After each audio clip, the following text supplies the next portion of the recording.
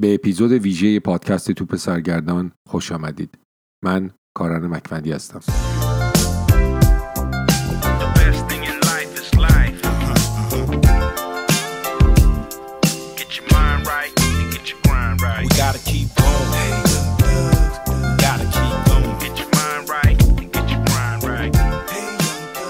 خیلی از شماها یانس انتتوکونمپو، بسکتبالیست یونانی نیجریه‌ای اصل NBA رو میشناسید. کسی که تیمش رو امسال قهرمان لیگ کرد. من در قالب یه پادکست 2 قسمتی میخوام داستان زندگی یانس رو برای شما بازگو کنم و مطمئنم براتون خیلی جالب خواهد بود.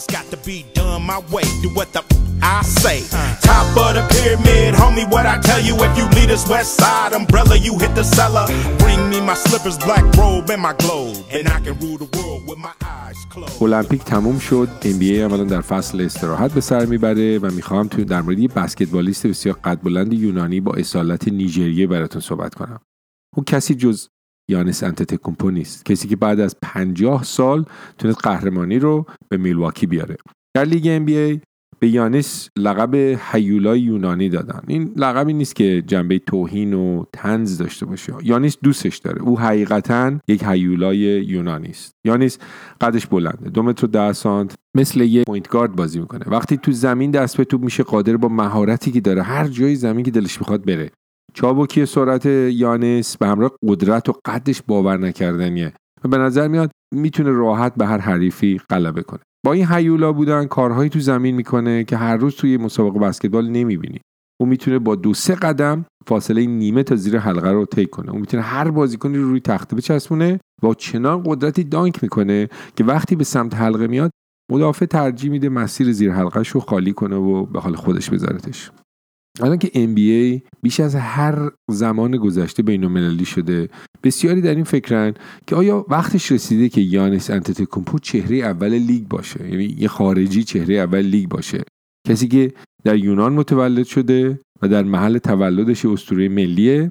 داستان زندگی او به قصه شاه و پریان شباهت داره، اما واقعیت‌ها رو که کنار هم قرار میدید و اینکه او بین هویت یونانی و نیجریه‌ایش در نوسان است، زندگی یانس رو پیچیده‌تر میکنه. کسی که فرزند 2 مهاجر از نیجریه به یونان بود، با اینکه در یونان به دنیا آمد و آنجا بزرگ شد، از کودکی با مشکلات نژاد پرستی و خارجی گریزی یونانیا دست و پنجه نرم می‌کرد. این بخشی از زندگی یانسه که کمتر در رسانه‌ها منتشر شده و به نظر میرسه به نوعی اینجوری زیر فرش جاروش کردن. اکنون که یانس قهرمان لیگ شده، ناگهان همه میخوان بدونن که زندگی او چطور بوده. وقتی به زندگی یانس نگاه میکنیم، علیرغم اینکه او در بسکتبال چقدر خوب بوده و در زمین بسکتبال چطور بر حریف فائق شده، بخش بزرگی از روایت زندگی یانس در مورد بسکتبال نیست اصلا. چارلز و ورونیکا در کشور نیجریه به دنیا آمدن و بزرگ شدن. در دهه 70 و 80 این 2 نفر به این فکر افتادن که کشور رو ترک کنن. تو اون روزا قیمت نفت افت کرده بود و کشور نیجریه هم مثل ایران در واقع درآمد اصلیش از نفته. وضع اقتصادی نیجریه خراب بود، اوضاع سیاسی هم به هم ریخته بود و این 2 جوان به فکر این بودن که به آلمان برن. چارلز یه فوتبالیست نیمه حرفه‌ای بود و فرصت داشت در آلمان فوتبال بازی کنه، اما چون مصدوم شد نتونست قضیه فوتبال در آلمان رو دنبال کنه و مجبور شدن به یونان برن. یانس و برادرانش در کشور یونان به دنیا آمدن، اما چون یونان به خارجی هایی که در آن کشور به دنیا میآیند فقط به صرف در واقع به دنیا آمدن در خاک این کشور حق شهروندی اعطا نمیکنه، دقیقا مثل ایران، بچه‌های چارلز و ورونیکا همه غیر قانونی در یونان زندگی میکردن. خانواده یانس در محله‌ای در آتن به نام سپولیا زندگی میکردن. سپولیا یه محله کارگریه و یانس و خانواده‌اش از همان روز اول زندگی سختی داشتن. به خاطر غیر قانونی بودنشون نه کار قانونی میتونستن بگیرند، نه به طور رسمی میتونستن خونه خوبی اجاره کنن، نه حتی حساب بانکی باز کنن. یانس و خانواده‌اش برای گذران زندگی مثل خیلی مهاجرای غیر قانونی دیگه به دست فروشی در خیابون راه آوردن. ساعت‌های قلابی، عینک آفتابی، CD، DVD، هر چیز دیگه‌ای که ممکن بود برای آبران جالب باشه در بساطشون پیدا میشد. بعضی وقتا کل خانواده با هم 1-2 هفته به سواحل توریستی یونان میرفتن تا به توریستای پولدار چیز بفروشن. کل خاطرات کودکی یانیس دست فروشی در خیابان و سواحل و جابجایی از این سرپناه به آن سرپناه بود. تمام مشغله فکری یانیس دست فروشی بود و اینکه مواظب برادرای کوچکترش باشه. یانیس برای کوستاس و الکس، 2 برادر جوانترش، نقش پدر رو هم بازی میکرد وقتی پدرش نبود. بیشتر مواقعی که خانواده غذای کافی برای خوردن نداشت، یانیس سهم خودش رو به برادر کوچکترش میداد. مشکلات خانواده یانیس فقط در گرفتاری مالی خلاصه نمیشد. نئونازی‌های یونان هم این خانواده رو آزار میدادند. در آن سالها گروه‌های نیونازی مثل صبحگاه طلایی یکی از گروه‌های فاشیستی بود که به طور علنی مهاجرا رو آزار میداد، چاقو میزد و حتی به قتل میرسوند. کارشون این بود که در محله‌های کارگری نشین دست راه میافتادن و با عربده کشی و شعارهای ضد مهاجر خواستار خارج شدن خانواده‌هایی چون خانواده یانیس از یونان بودند. البته فقط گروه‌های فاشیستی و نئونازی نبودند، بلکه مردم عادی سفیدپوست یونان هم که با نگاه نژادی یانیس و برادرانش رو تحقیر می‌کردند هم بودند. یونانیان سفیدپوست محله با کافه‌داری که به یانیس و برادرانش غذا میداد برخورد می‌کردند که چرا هوای این بچه سیاه‌پوست خارجی رو داری؟ Yourself, player. Television, it'll keep your ass wishing forever. You'll never get your life together. Don't talk about death. I got too much life to live. Too many orders to give. What it is, show. شاید باور کردنش سخت باشه، اما بسکتبال اصلا در رادار زندگی یانیس نبود. یانیسی که با دست فروشی زندگیشو میگذرون و غذاشو با برادرش تقسیم میکرد. یانیس اصلا به بسکتبال فکر نمیکرد و بعضی وقتا فوتبال بازی میکرد. یانیس در واقع فوتبالیست بود و شاید این حرکت پای قوی او تو بسکتبال مربوط به مهارت‌های فوتبالش باشه.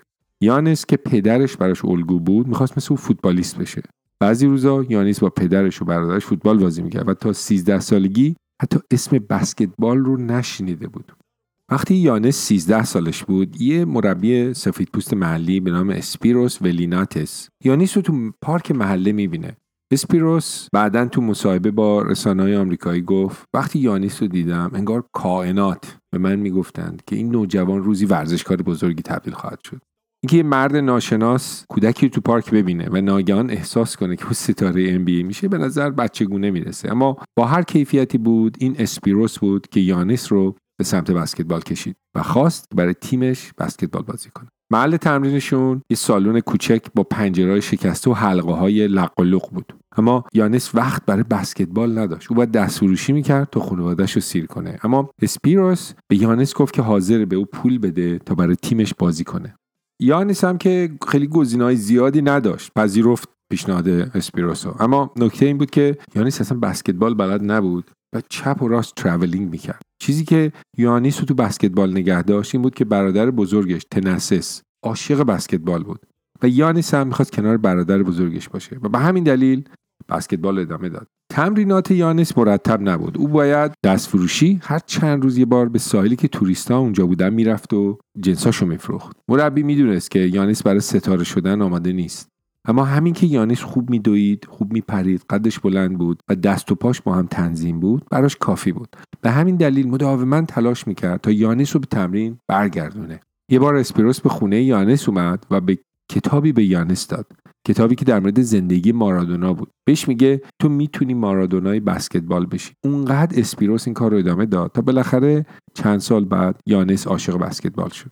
یانیس هر سال بهتر شد، اما هنوز اونقدر خوب نبود که وارد تیم‌های رد بالای یونان بشه. حتی اگه میتونست عضو تیم رد بالای یونان بشه، چون مدارک هویت نداشت او رو نمیپذیرفتن و اینجوری بود که یانیس در دسته 2 یونان گرفتار شد. طرفداران سفیدپوست بسکتبال در یونان در بسیاری از بازی‌ها در خانه حریف به یانیس و برادرش توهینای نژادی می‌کردند.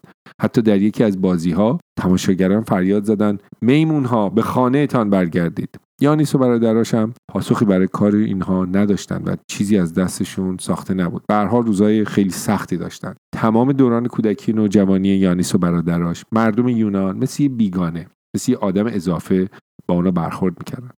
درسته که آدمای اطراف اونا بودند که با یانیس و خانواده‌اش مهربان باشن و تلاش می‌کردن نجات پرستی دیگران رو پوشش بدن، اما این نمیتونست فشاری که جامعه به اونها میاره رو کاهش بده.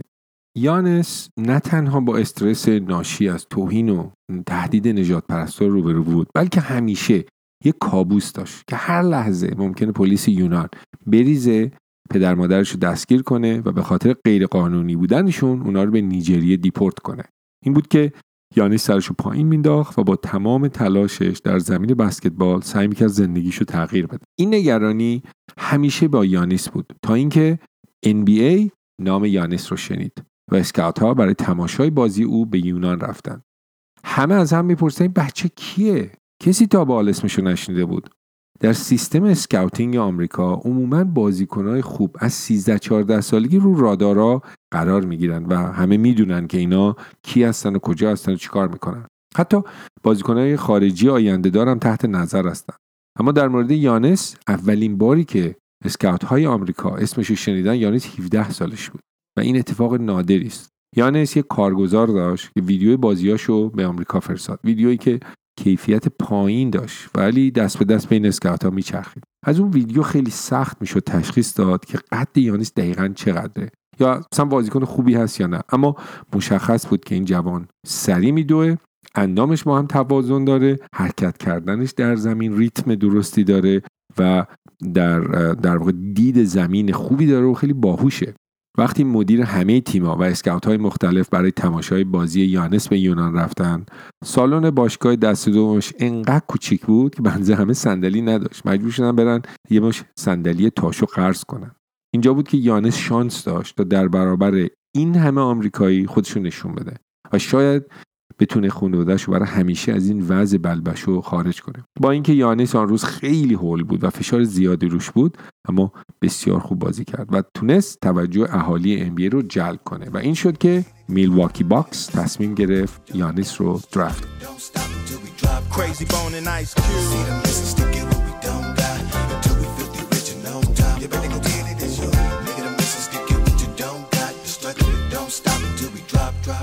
To the kids of the world that's waiting for wealth, waiting for help, you better do for self. Homie, that's your last cup. اما برای اینکه یانس بتونه بره آمریکا نیاز داشت پاسپورت داشته باشه و برای پاسپورت هم باید شهروند باشه.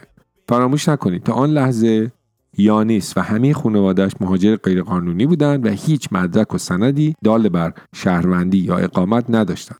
اما همین که خبر در شهر پیچید که یانس مورد توجه آمریکایی‌ها قرار گرفته، دولت یونان ناگهان مهربان شد و تصمیم گرفت یانس رو به عنوان شهروند بپذیره. در یک مصاحبه با تلویزیون آمریکا، آنتونی سمارس، نخست وزیر یونان، در مصاحبه‌ای در مورد یانس عملاً گفت که دلیل اینی که به یانس و تنسس، برادر بزرگ یانس، حق شهروندی اعطا کردیم این بود که این دوتا قرار بود برن NBA. اما رسیدن به NBA مشکلات یانس رو حل نکرد. وقتی این جوان به میلواکی رسید، یه سری مشکلات جدید به مشکلاتش اضافه شد. Keep going, little homie, why you slowing? Keep rolling, little homie, why you slowing? Keep rolling, little homie, why you slowing? Keep rolling, rolling, rolling.